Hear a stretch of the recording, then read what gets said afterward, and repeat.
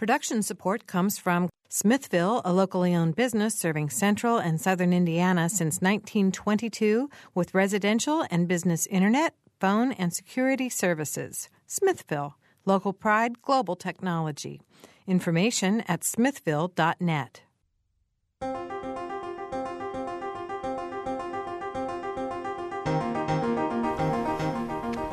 Welcome to Noon Edition. I'm Bob Zaltsberg, editor of the Herald Times, along with co-host Mary Catherine Carmichael. And our topic today is obesity. We have three guests who will be joining us today. Samantha Schaefer is here. She's a dietitian with Indiana University Health Bloomington. She's here in the studio. Marcy Memmer is joining us by phone. She's the director of the Division of Nutrition and Physical Activity at the Indiana State Department of Health. And we will be joined a little bit later by Ryan Daffer, the Community Wellness Coordinator and Director of the Taking on Obesity program in Vigo County with the YMCA. If you have questions or comments, please phone us at 855-0811 or 877-285-9348, or you can join a live chat at wfiu.org/noonedition or follow us on Twitter at Noon Edition. So, Samantha, welcome. Thank you. Thanks for being here with us. And Marcy, thanks for joining us by phone. Thank you. All right, we appreciate it. This is a big issue. Recent reports coming out say basically that Indiana is just getting fatter. It's the eighth in the nation. Eighth in the nation. A dubious honor. Dubious honor. That's correct. And basically, the CDC, which did the survey, found nearly 31% of Hoosiers identified themselves as obese. And one of the things that jumped out to me is that was a jump from 2010 when it was 29.6 in Indiana. And to put that in a little bit of context, Illinois actually went down in that year, our neighbors to the west, and Ohio stayed virtually the same in that year, but Indiana jumped up. So I guess we have a lot of work to do here. Well, I want to know, first of all, how overweight do you have to be classified as obese? And what does that definition mean? Definitely they do by body mass index, and the obesity category is when you score a 30 or higher.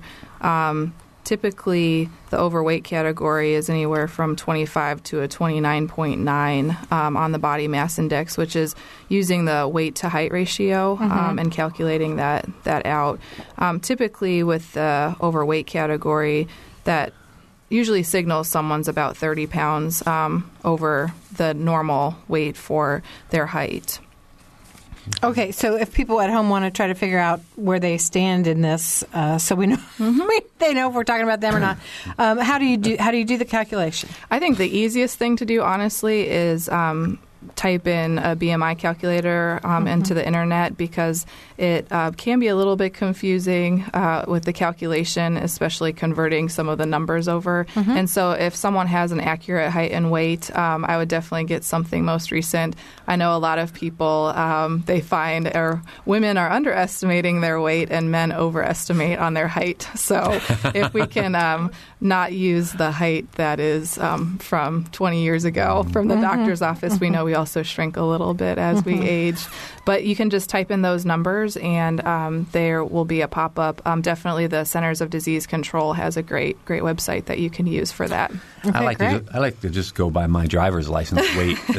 And how old is that? I think I told him my weight about 20 years ago. Has anybody ever told the truth on that? Honest to God. No, I don't think so. Right. Marcy, so from the state perspective, what is your reaction to the fact that our obesity rate has gone up and that we're now ranked 8th in the nation? What can the state do about it? Well, regarding that particular data real quick, I just want to mention that the 2010 data is not comparable to the 2011 data, just based on the surveillance system that was used for that.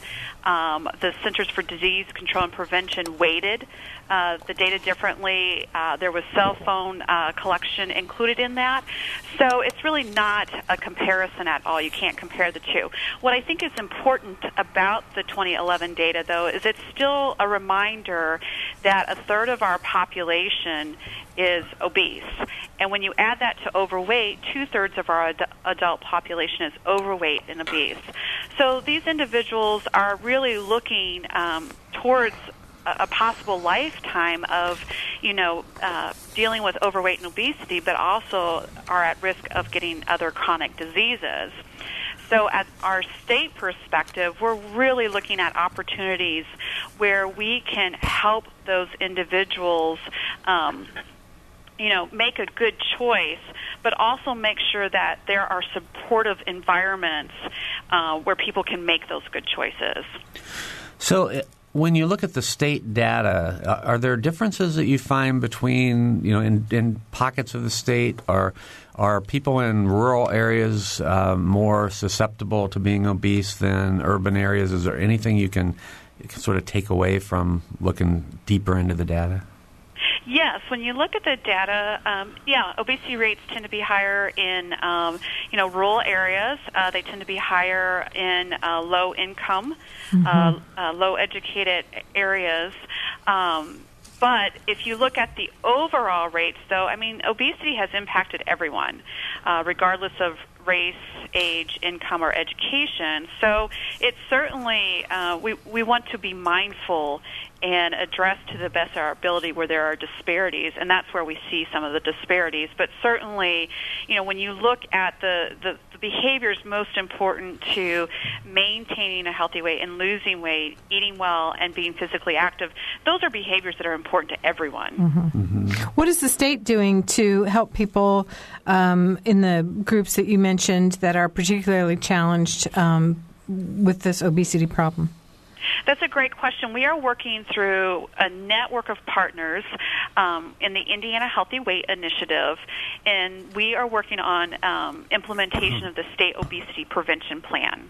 It's a 10-year plan from 2010 to 2020 where we are looking at some of those disparate populations, as well as we're really looking at the areas where people spend their most time. So work sites, schools, child care, and the community at large. There's additional focus on breastfeeding, older adults, and faith-based communities.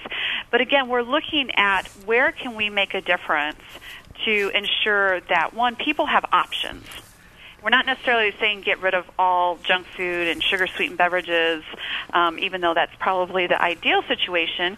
But how can we have more healthy options for people, and how can their environment support them living a healthy lifestyle? Okay.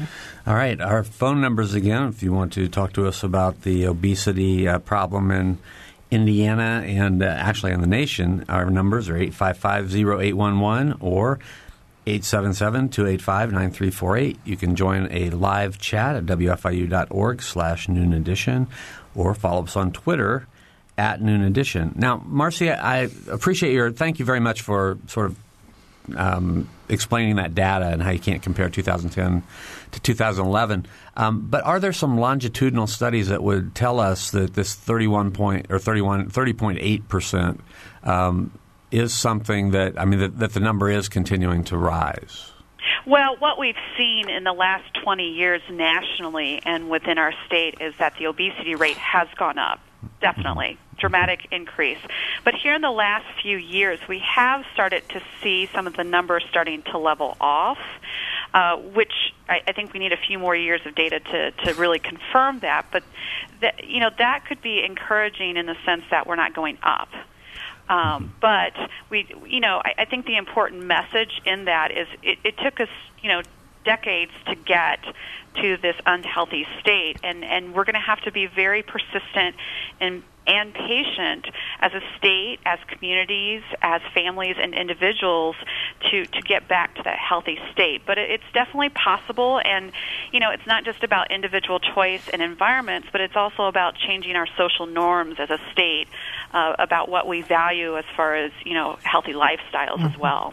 I could say that I have a son in high school, and I'm very impressed with his body of knowledge regarding nutrition. And in fact, it's been a consistent thing all through school that they've talked about nutrition.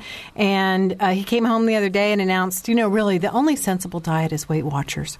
He says that's really a lifestyle change and really the only thing that's Way to go, sustainable. Dylan. I know. Man. So I just wanted to compliment, whoever's responsible for the local efforts in the schools, because obviously they're having an impact. Yes, and I would have to agree. I think that we are putting more of our focus on the educational and the prevention level. We know that the younger that we can educate the children, it also helps influence the parents' choices at their requests when they go home. But we do need to make sure that their environment's healthy at all different levels.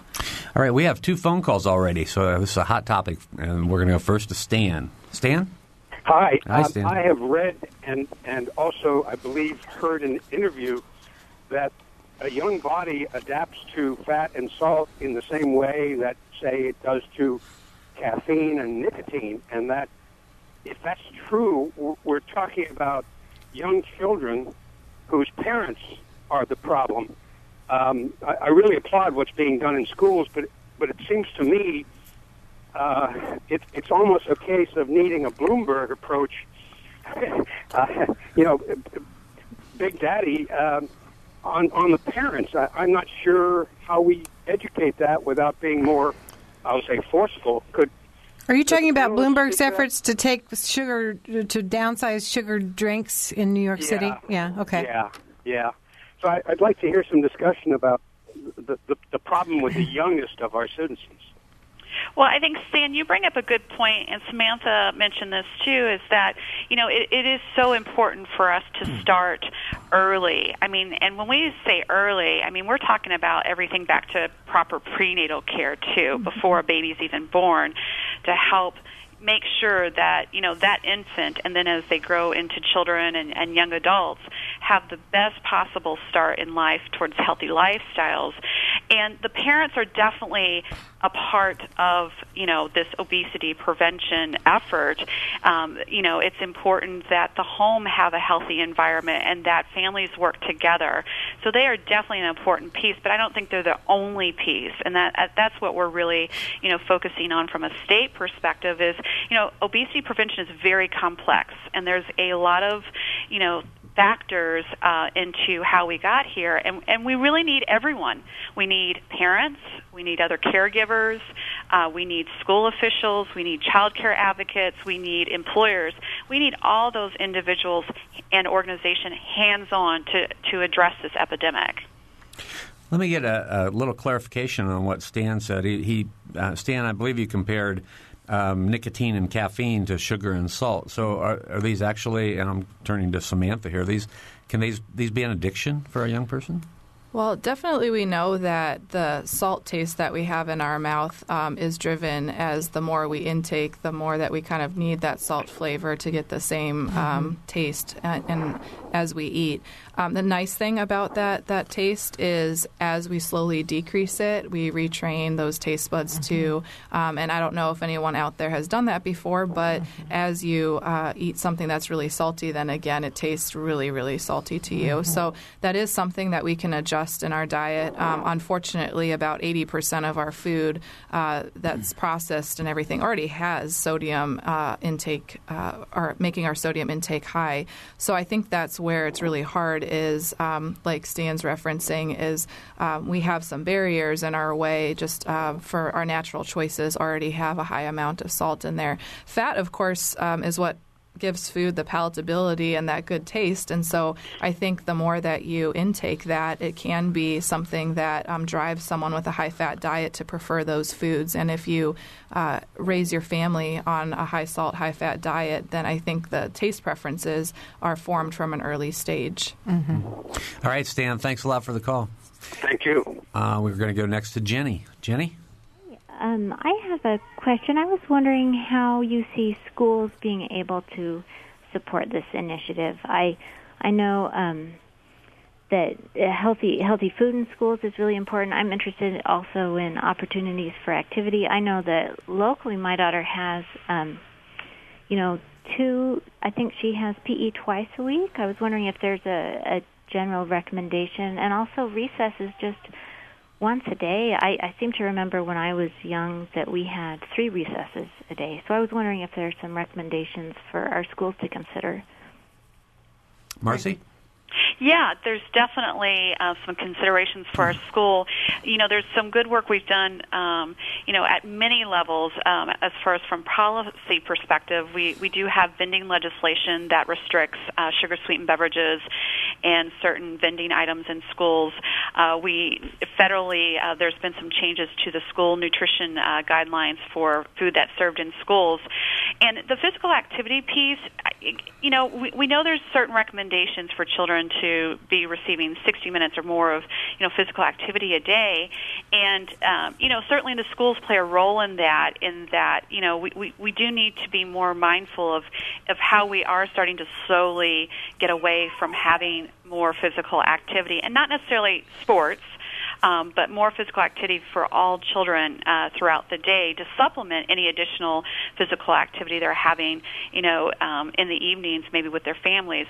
But certainly schools can play a role in finding either more time, which is probably laughable considering all the requirements that are necessary for academic performance. I've just become more and more aware of all of the requirements from the state. I mean, we're looking at, mandates for how much time they spend on certain kinds of activities, on literacy, on math, and sometimes I just wonder if there's the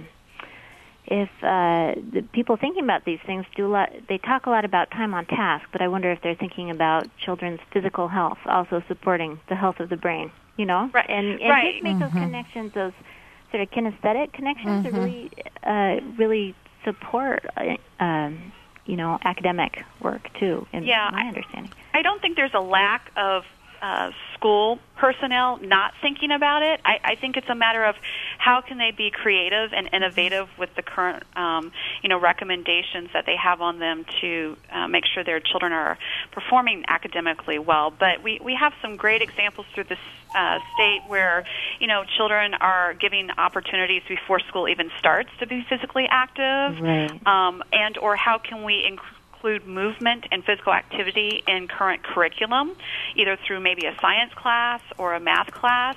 So there's again, innovative and creative ways we can do this, and that it is being done. But I think it's also important to mention that, schools, again, are just one piece of this. The physical activity responsibility, for children falls on many individuals and or organizations. But certainly, there are ways to increase those hours if we get creative and innovative about it. Right. Right. Well, thanks. I mean, it seems like there's a push for longer and longer days, too. So there are some kids who are getting home really close to 5, leaving the house at 8 and getting home close to 5. So if 5 days a week you're in school, most of your waking hours, it seems like, the schools then have to take on a broader, a broader responsibility almost, which is interesting. Anyway, I've taken up enough time, but thank you so much. Hey, Jenny, thanks a lot for the call. Thank you. Bye-bye. All right. Our phone numbers again, 855-0811, 877-285-9348. And you can join the live chat, wfiu.org/noon edition. It's easy to be hard on ourselves about the state of things. On the other hand, I think probably you guys are very aware of the recent data put out by, I think, with CBS that said we make over 200 food choices a day. That's remarkable. Can you comment on that? And are you familiar with this study? I haven't seen that study, but I would say that everyone eats, and so it's a part of a daily decision multiple times a day that we have to make. And unfortunately, it might be contributing to part of the problem with food accessibility. For some of us, is so great, and we have so many choices in this country. Unfortunately, that's not the case for everyone. Some have the food insecurity issue, but we are finding that we do have points of choices to make, and we can vote with our food dollar. And so we need to start maybe changing the tide a little bit and really making those personal and individual decisions for us. Marcy, are you familiar with that research? I am not as familiar with that, no. But and I think to piggyback what Samantha is saying is, there's probably a need for some of us to reduce those choices. As far as when we look at portion sizes, they've really grown a lot here in the last few decades. So what we consider, a value meal is a lot more calories than what we really need, or it ends up being, most of your daily caloric intake that's recommended. Mm-hmm. Do you think it's going to make a significant difference that McDonald's and other people are starting to put their calorie counts on their menus? I know in Bloomington, I don't know if that's statewide, but I think it is. It's maybe I'm going to say yes. thing. Just as a consumer, I would say yes. Yeah. What do you guys think? I've seen actually mixed data on it. I think it's still early to say a clear defining result on it, but they are finding most people will at least change their side order or another option with their meal to decrease calorie intake. It might not always change their entree choice, but again, I think it's also education has to go along with that piece to teach people how to use that number that's posted on the board. But I do think that if we're targeting sometimes more of the people that are already trying to watch those things and maybe not particularly the ones that need to. Mm-hmm.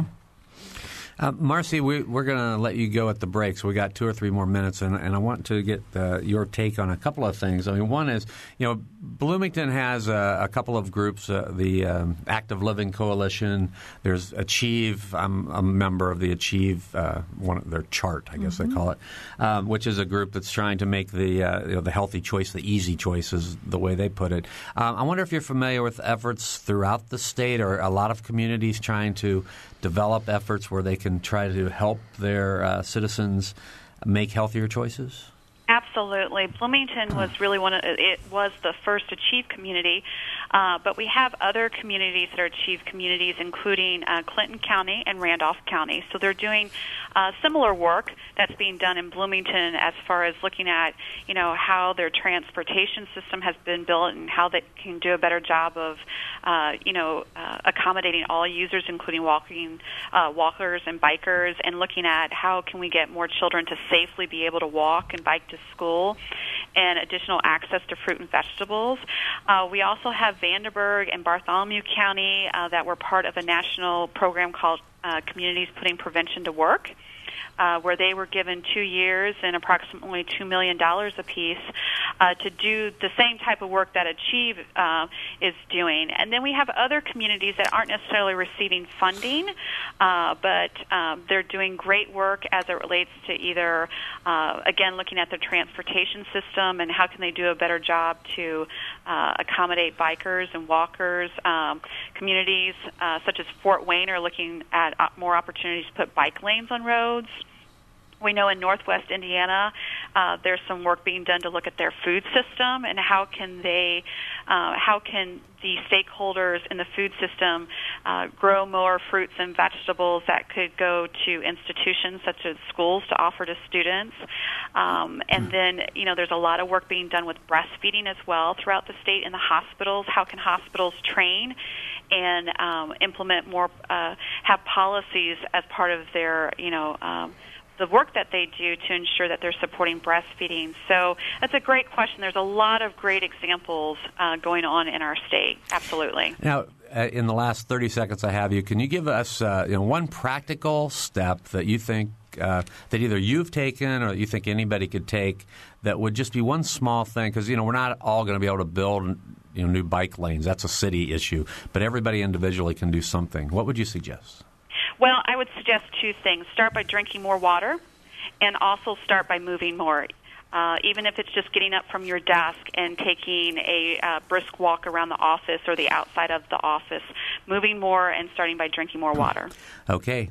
Thanks, Marcy. We appreciate having you on the first half of the program. That was Marcy Memmer, Director of the Division of Nutrition and Physical Activity for the Indiana State Department of Health. Samantha Schaefer is also here. She's a dietitian with the Indiana University Health Bloomington. Ryan Daffer from Terre Haute is going to be joining us after the break. You're listening to Noon Edition. We'll be right back.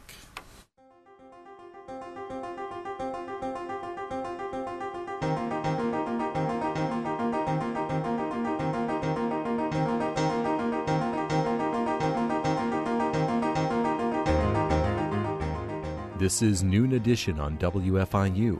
Production support comes from Smithville. Information at smithville.net. You can take WFIU with you by downloading podcasts directly to your PC, Mac, or MP3 player.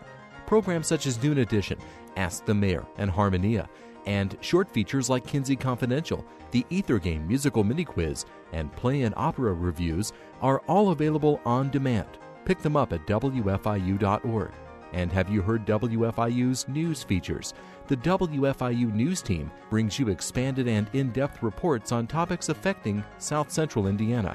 Catch the Friday feature just after 8:30 during Morning Edition, just before Noon Edition, and at 5:45 during All Things Considered. They're also archived on our website, WFIU.org.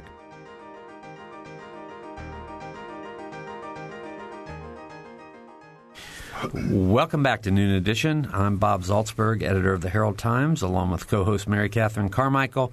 And today we're talking about obesity, which is, someone would say, an epidemic in the state of Indiana and in many parts of the nation. We have two guests with us for the second half of the program. Ryan Daffer has joined us. Thank you, Ryan. Thank you. He's Community Wellness Coordinator and Director of the Taking on Obesity program with the Vigo County YMCA. And also Samantha Schaefer is here. She's a dietitian with Indiana University Health in Bloomington. If you have questions or comments, please phone us at 855-0811 or 877-285-9348. The web address is wfiu.org/Noon Edition if you want to join us for a live chat. And you can also follow us on Twitter at Noon Edition. So, Ryan, how did you get involved with Vigo County? And I understand you have sort of a personal story to share. About 4.5 years ago, I had reached a point in my life where I had just spiraled out of control. And that just didn't start at one point. I mean, it progressively got worse in my life, worse and worse. And for me, I reached my breaking point in January of 2008, and that was just based on all these years of just bad choices when it came to eating. I ate what I wanted, when I wanted, and I never thought about 10 years ago what I was doing, how in 5 years that's going to affect me, and how in 3 years. I just thought about that moment. And that night come, and I that month leading up to that point was really bad for me, just like bad days, bad nights. It just all ran together. Everything, yeah. Sure. I ended up moving home because I just couldn't maintain a normal lifestyle by myself. I'd gotten so big. At my heaviest, I was 735 pounds. Oh, my gosh. Yeah, and I couldn't do it. I couldn't do the things that we do every day we take for granted because I couldn't do them. So I went home, and I thought, well, if I go back home, I'm in a different place. Maybe I'll do better. But I changed the environment, but I didn't change my mental state. You know, I still was thinking the same way, still doing the same things. And that evening, I tried to get up out of a chair, and I couldn't. I had a lot of things going on, but I tried to stand up, and I couldn't. So I called my mom, and she tried to help.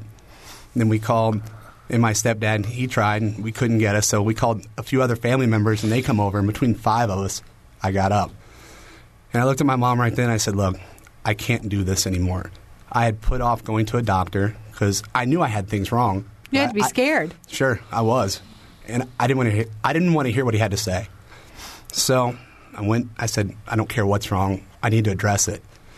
The thing is, when you get that big, you try to go to a hospital. A lot of the tests that you need run, you can't because you're too big for a lot of the machines. You're too big for a lot of things. So the doctor stood there and he said, just looking at you right now, if you live past 72 hours, I'll be shocked. And I was a mess. I mean, I was literally a mess.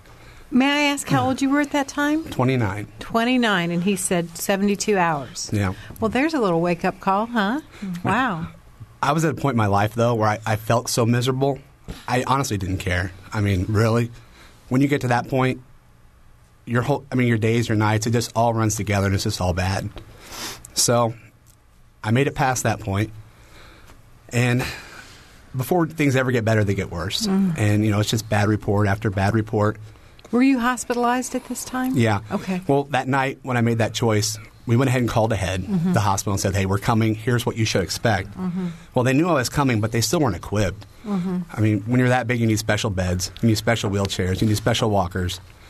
And so I was in the ER for, 48 hours. Then I went to ICU for 2 more days.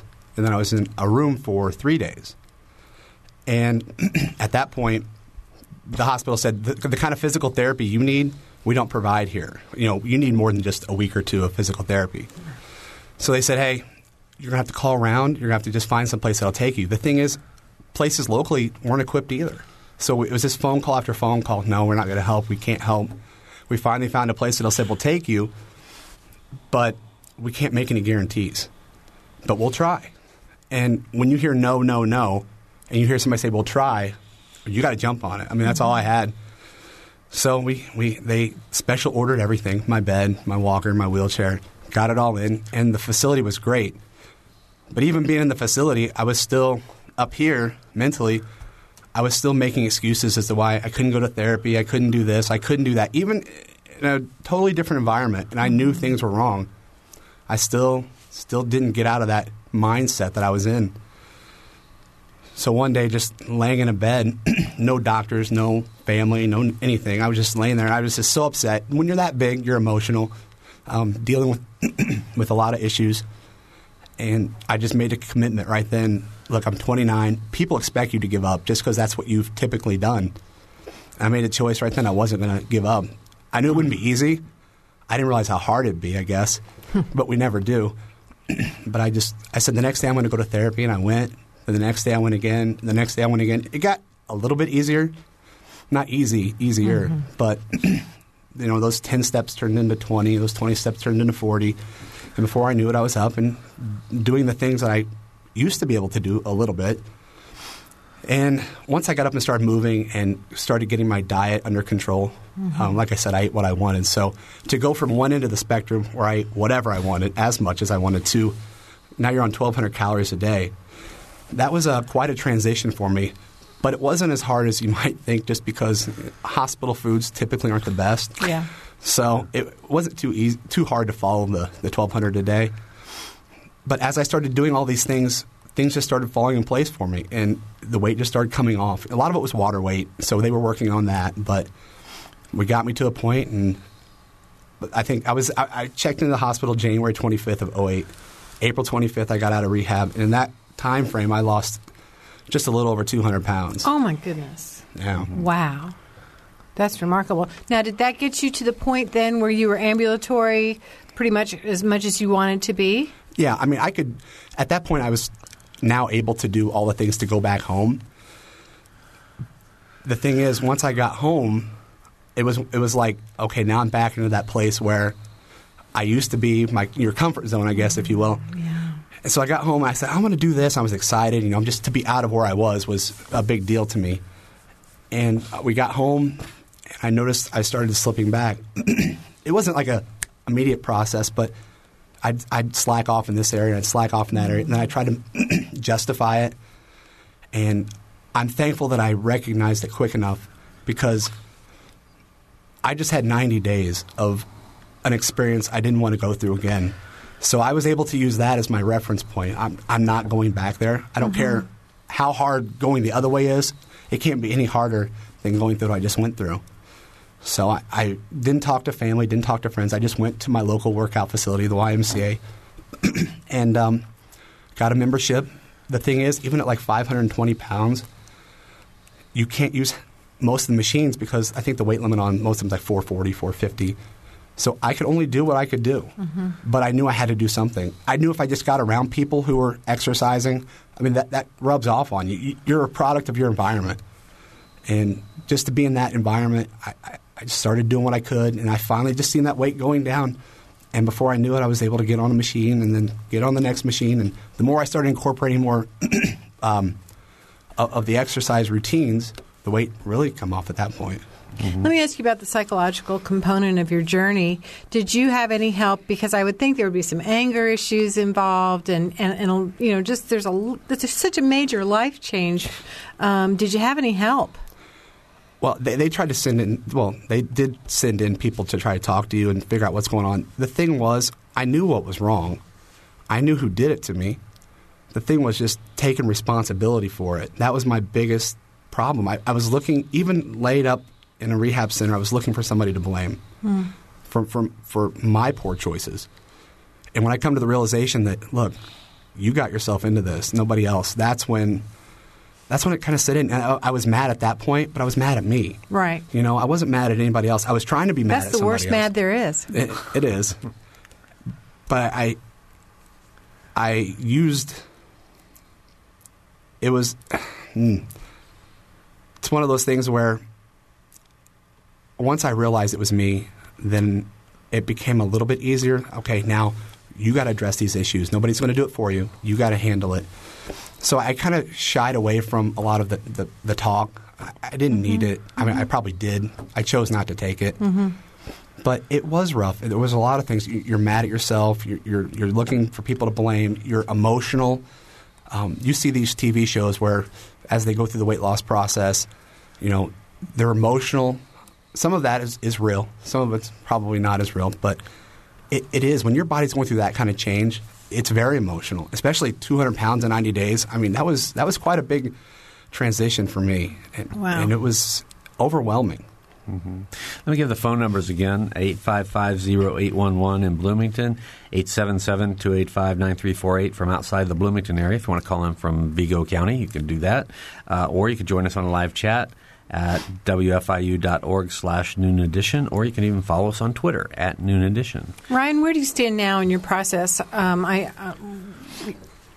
You don't look very heavy. It's one of those things like you guys say, you look great or this, that. But you know when it's yourself, we always say, if I can get from point A to point B, I'll be satisfied. But then you get to point B, and you're like, now if I can just get to point C, I'll be happy. It's finding that place where you're just happy where you're at. That's hard. That's hard to figure out. And I'd still like to lose about 50 more pounds. I'm working at it. The farther you get, the harder it gets. You have to constantly change what you're doing. I mean, your body gets used to certain things. So keeping your body guessing is tough. I think that, oh my gosh, I think I said when you said you've been up to 720 pounds, I think 735 pounds, because, Ryan walked in during the break, and I thought you were going to say that maybe you were at 350 or 400 pounds or something like that, which still seemed like very large. But when you said 735 pounds, that was shocking to me to sit here and look at you. You look like an athletic guy. I like you. So tell us a little bit about your program, the Taking on Obesity program at the Y. Well, let me just give you a little intro into that. Okay. Last April, I broke down and I spoke at a health fair at the University of St. Francis in Fort Wayne, and I was really shocked at the response that I got from sharing, because up to that point, I mean, like, I had been going to the Y, but I didn't share like pre-Y. They just saw me when I first started coming. That was a part of my life I wanted to forget about. But after seeing the response, I knew I had to share with the director of the Y. So I said, Deb, look, there's some things I need to tell you. So as I explained it, she's like, wow. She's like, can we call local news station? I'd love to have them write a story about this. People need to know. I said, sure. So the story came out, and just the feedback was just amazing. And then the news station got a hold of it, and they wanted to share it. Then United Way got on board, and they said, we would love for you. We want to focus on success stories within the community. And that really wasn't a route they'd been in the past. They kind of did other things, but they wanted to focus on just local people and just success stories. So I teamed up with them. That transitions into earlier this year. We ended up taking over the facility in Terre Haute. There was some issues there, and they closed for a while. They just reopened in June. But the United Way said, hey, we'd like to start a program that focuses on obesity within the community, because Vigo County is just like any other county in Indiana. There's a need for attention to obesity. So Debbie Plummer, she said, immediately thought of me. She said, you've done this, you've been through this, you've lived it. There's no better tool than somebody who's experienced what somebody else is going through. So we sat and talked about it. And I just told her, I don't really feel capable of doing this. And she said, why? So I explained, I don't have this. I kind of reverted back from it. I don't have this, or I can't do that, or this, that, or the other. Even now, you still kind of use those things. And she's like, look, I can teach you.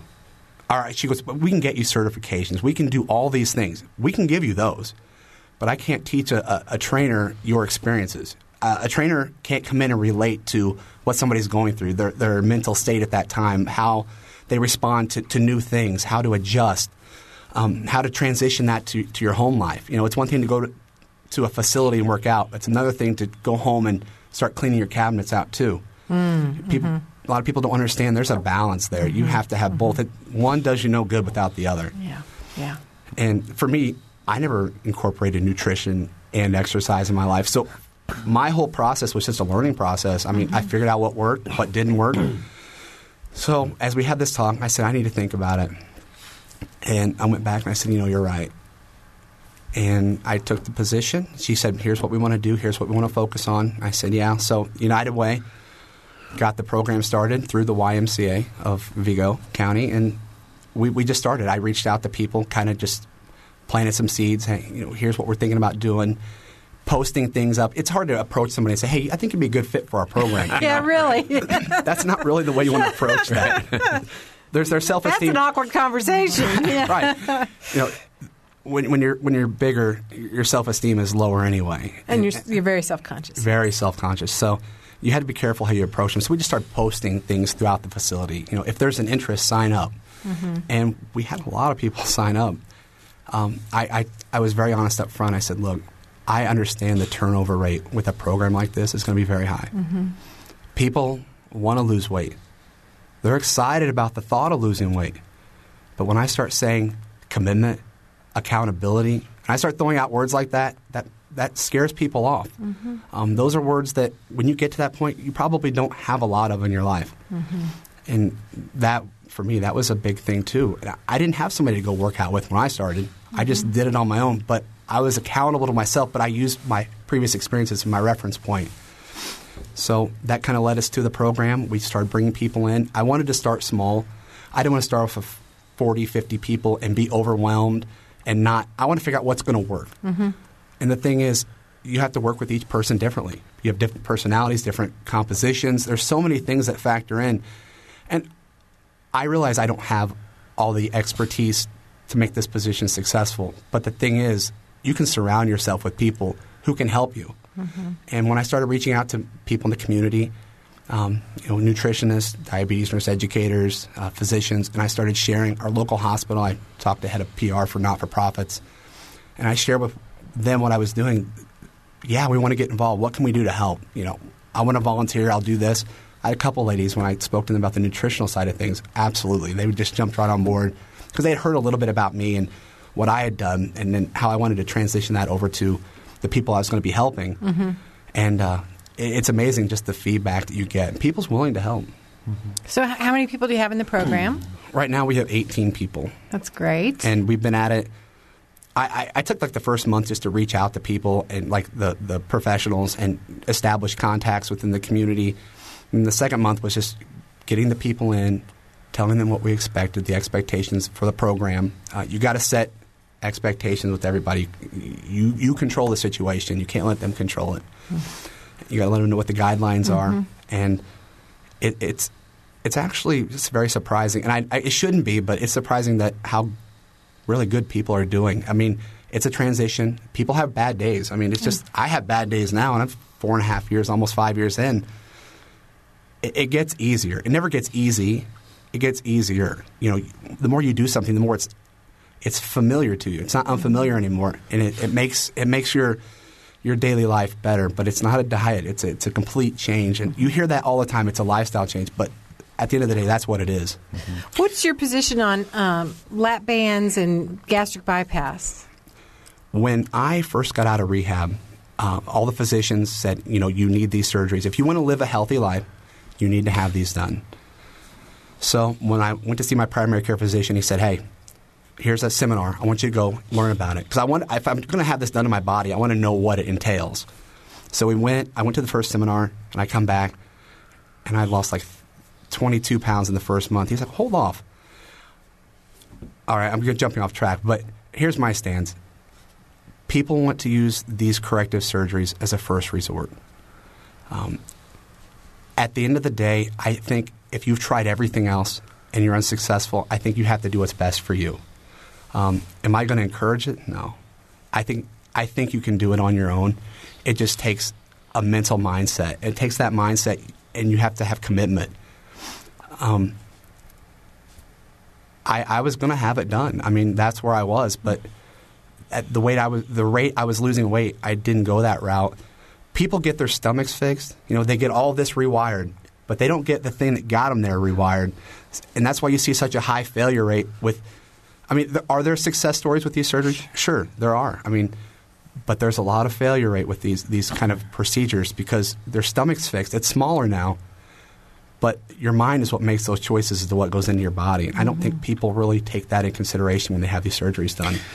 So if you have any questions, you can give us a call for a few more minutes at 855-0811, 877-285-9348. And you can join the live chat at wfiu.org/Noon Edition.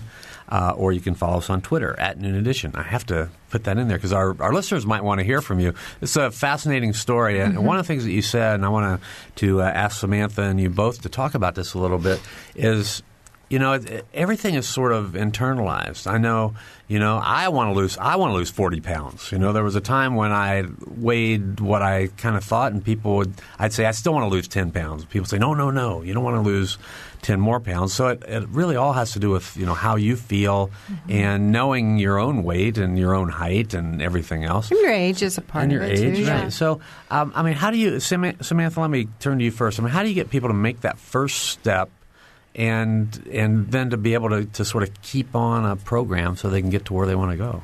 I think, unfortunately, practitioners need to take a step back and have a conversation with people when they come in. There's too many people that I've seen, unfortunately, come in that have been talked at and not had a conversation with. Like Ryan was saying, you already know the situation you're in, and most of the time you don't need someone telling you that. But I think taking a few moments just to meet them where they're at. There's lots of models and theories out there, but really that readiness to change, if people want to look it up, there's different stages you go through. And when someone's just at that pre-contemplation stage, you need to meet them where they're at and just talk about maybe the pros and cons of changing. You can't just jump in and start talking about, okay, well, let's start doing this, this, and this when someone might not be quite that ready.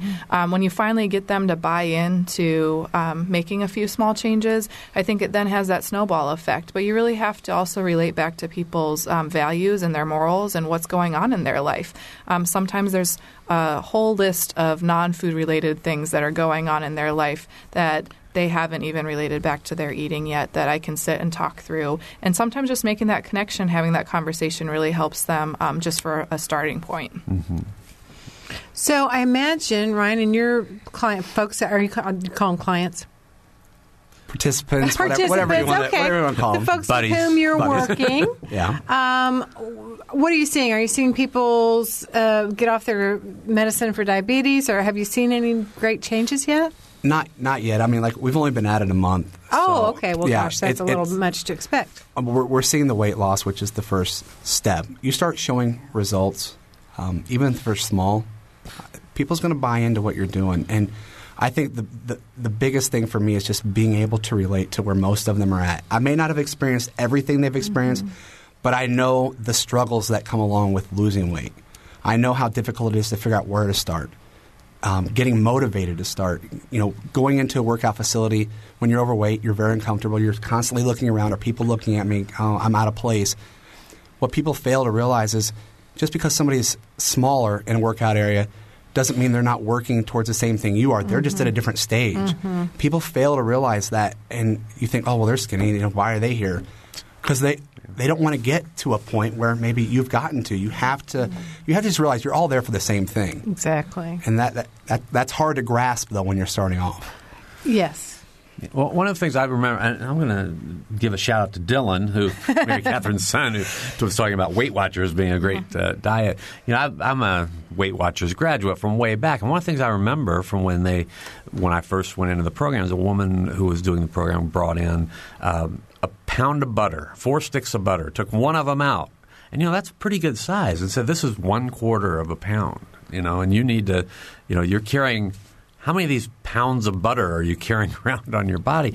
But yet, her encouragement was you need to look at how you can drop, one stick of butter at a time. That's right. Mm-hmm. Quarter of a pound, half pound, and then eventually it'll get to something meaningful. Well, yeah, and I think that we're so hard on ourselves, and society is hard on us too. I mean, as I said, we talked about earlier, you have to make 200 food choices a day on average. That's a remarkable amount. We're bombarded by images of food and opportunities to eat, most of us. I mean, certainly there is food insecurity, and I don't want to diminish that.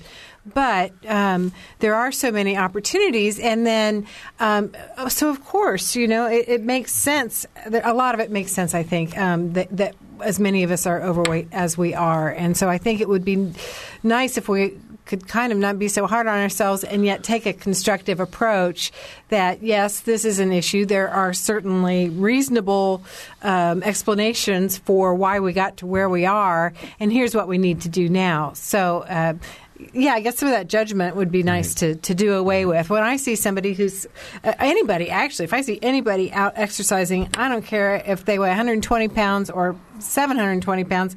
I'm just like, you go, girl. You go, go. Do it. Awesome. I'm just impressed to see them out there.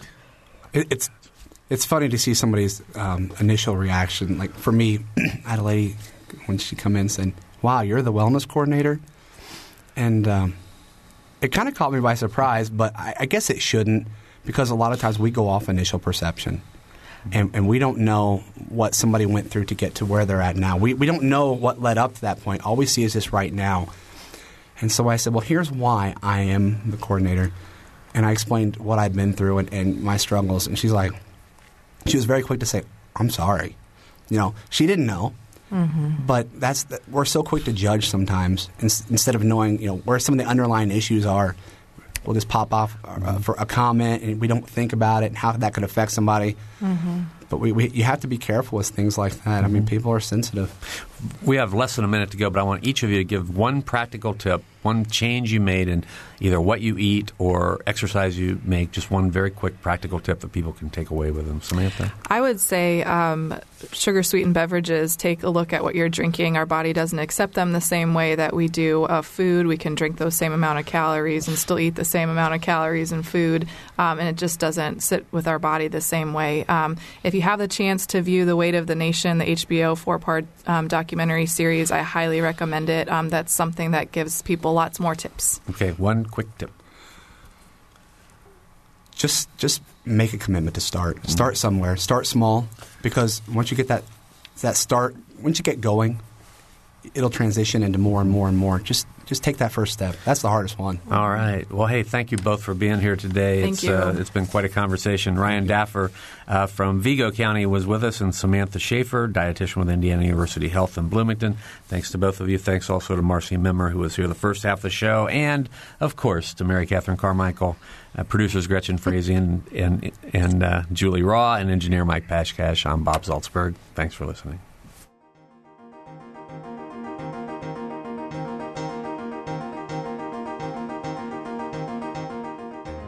Noon Edition is a production of WFIU and the Herald Times. A podcast of this and other WFIU programs is available at wfiu.org. Production support comes from Smithville, a locally owned business serving central and southern Indiana since 1922 with residential and business internet, voice, and security services. Smithville, local pride, global technology. Information at smithville.net.